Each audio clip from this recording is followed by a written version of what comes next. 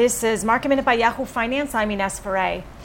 The Dow lost 0.3% today. The S&P lost 0.2%. The Nasdaq ended the session higher, up 0.2% as big tech names who saw some gains today. Meanwhile, Cisco was the biggest laggard on the Dow today. This is after reporting its quarterly results. Apple today gained more than 1.5%. ExxonMobil was under pressure today, down more than 2%. For more Market Minute news, head to yahoofinance.com.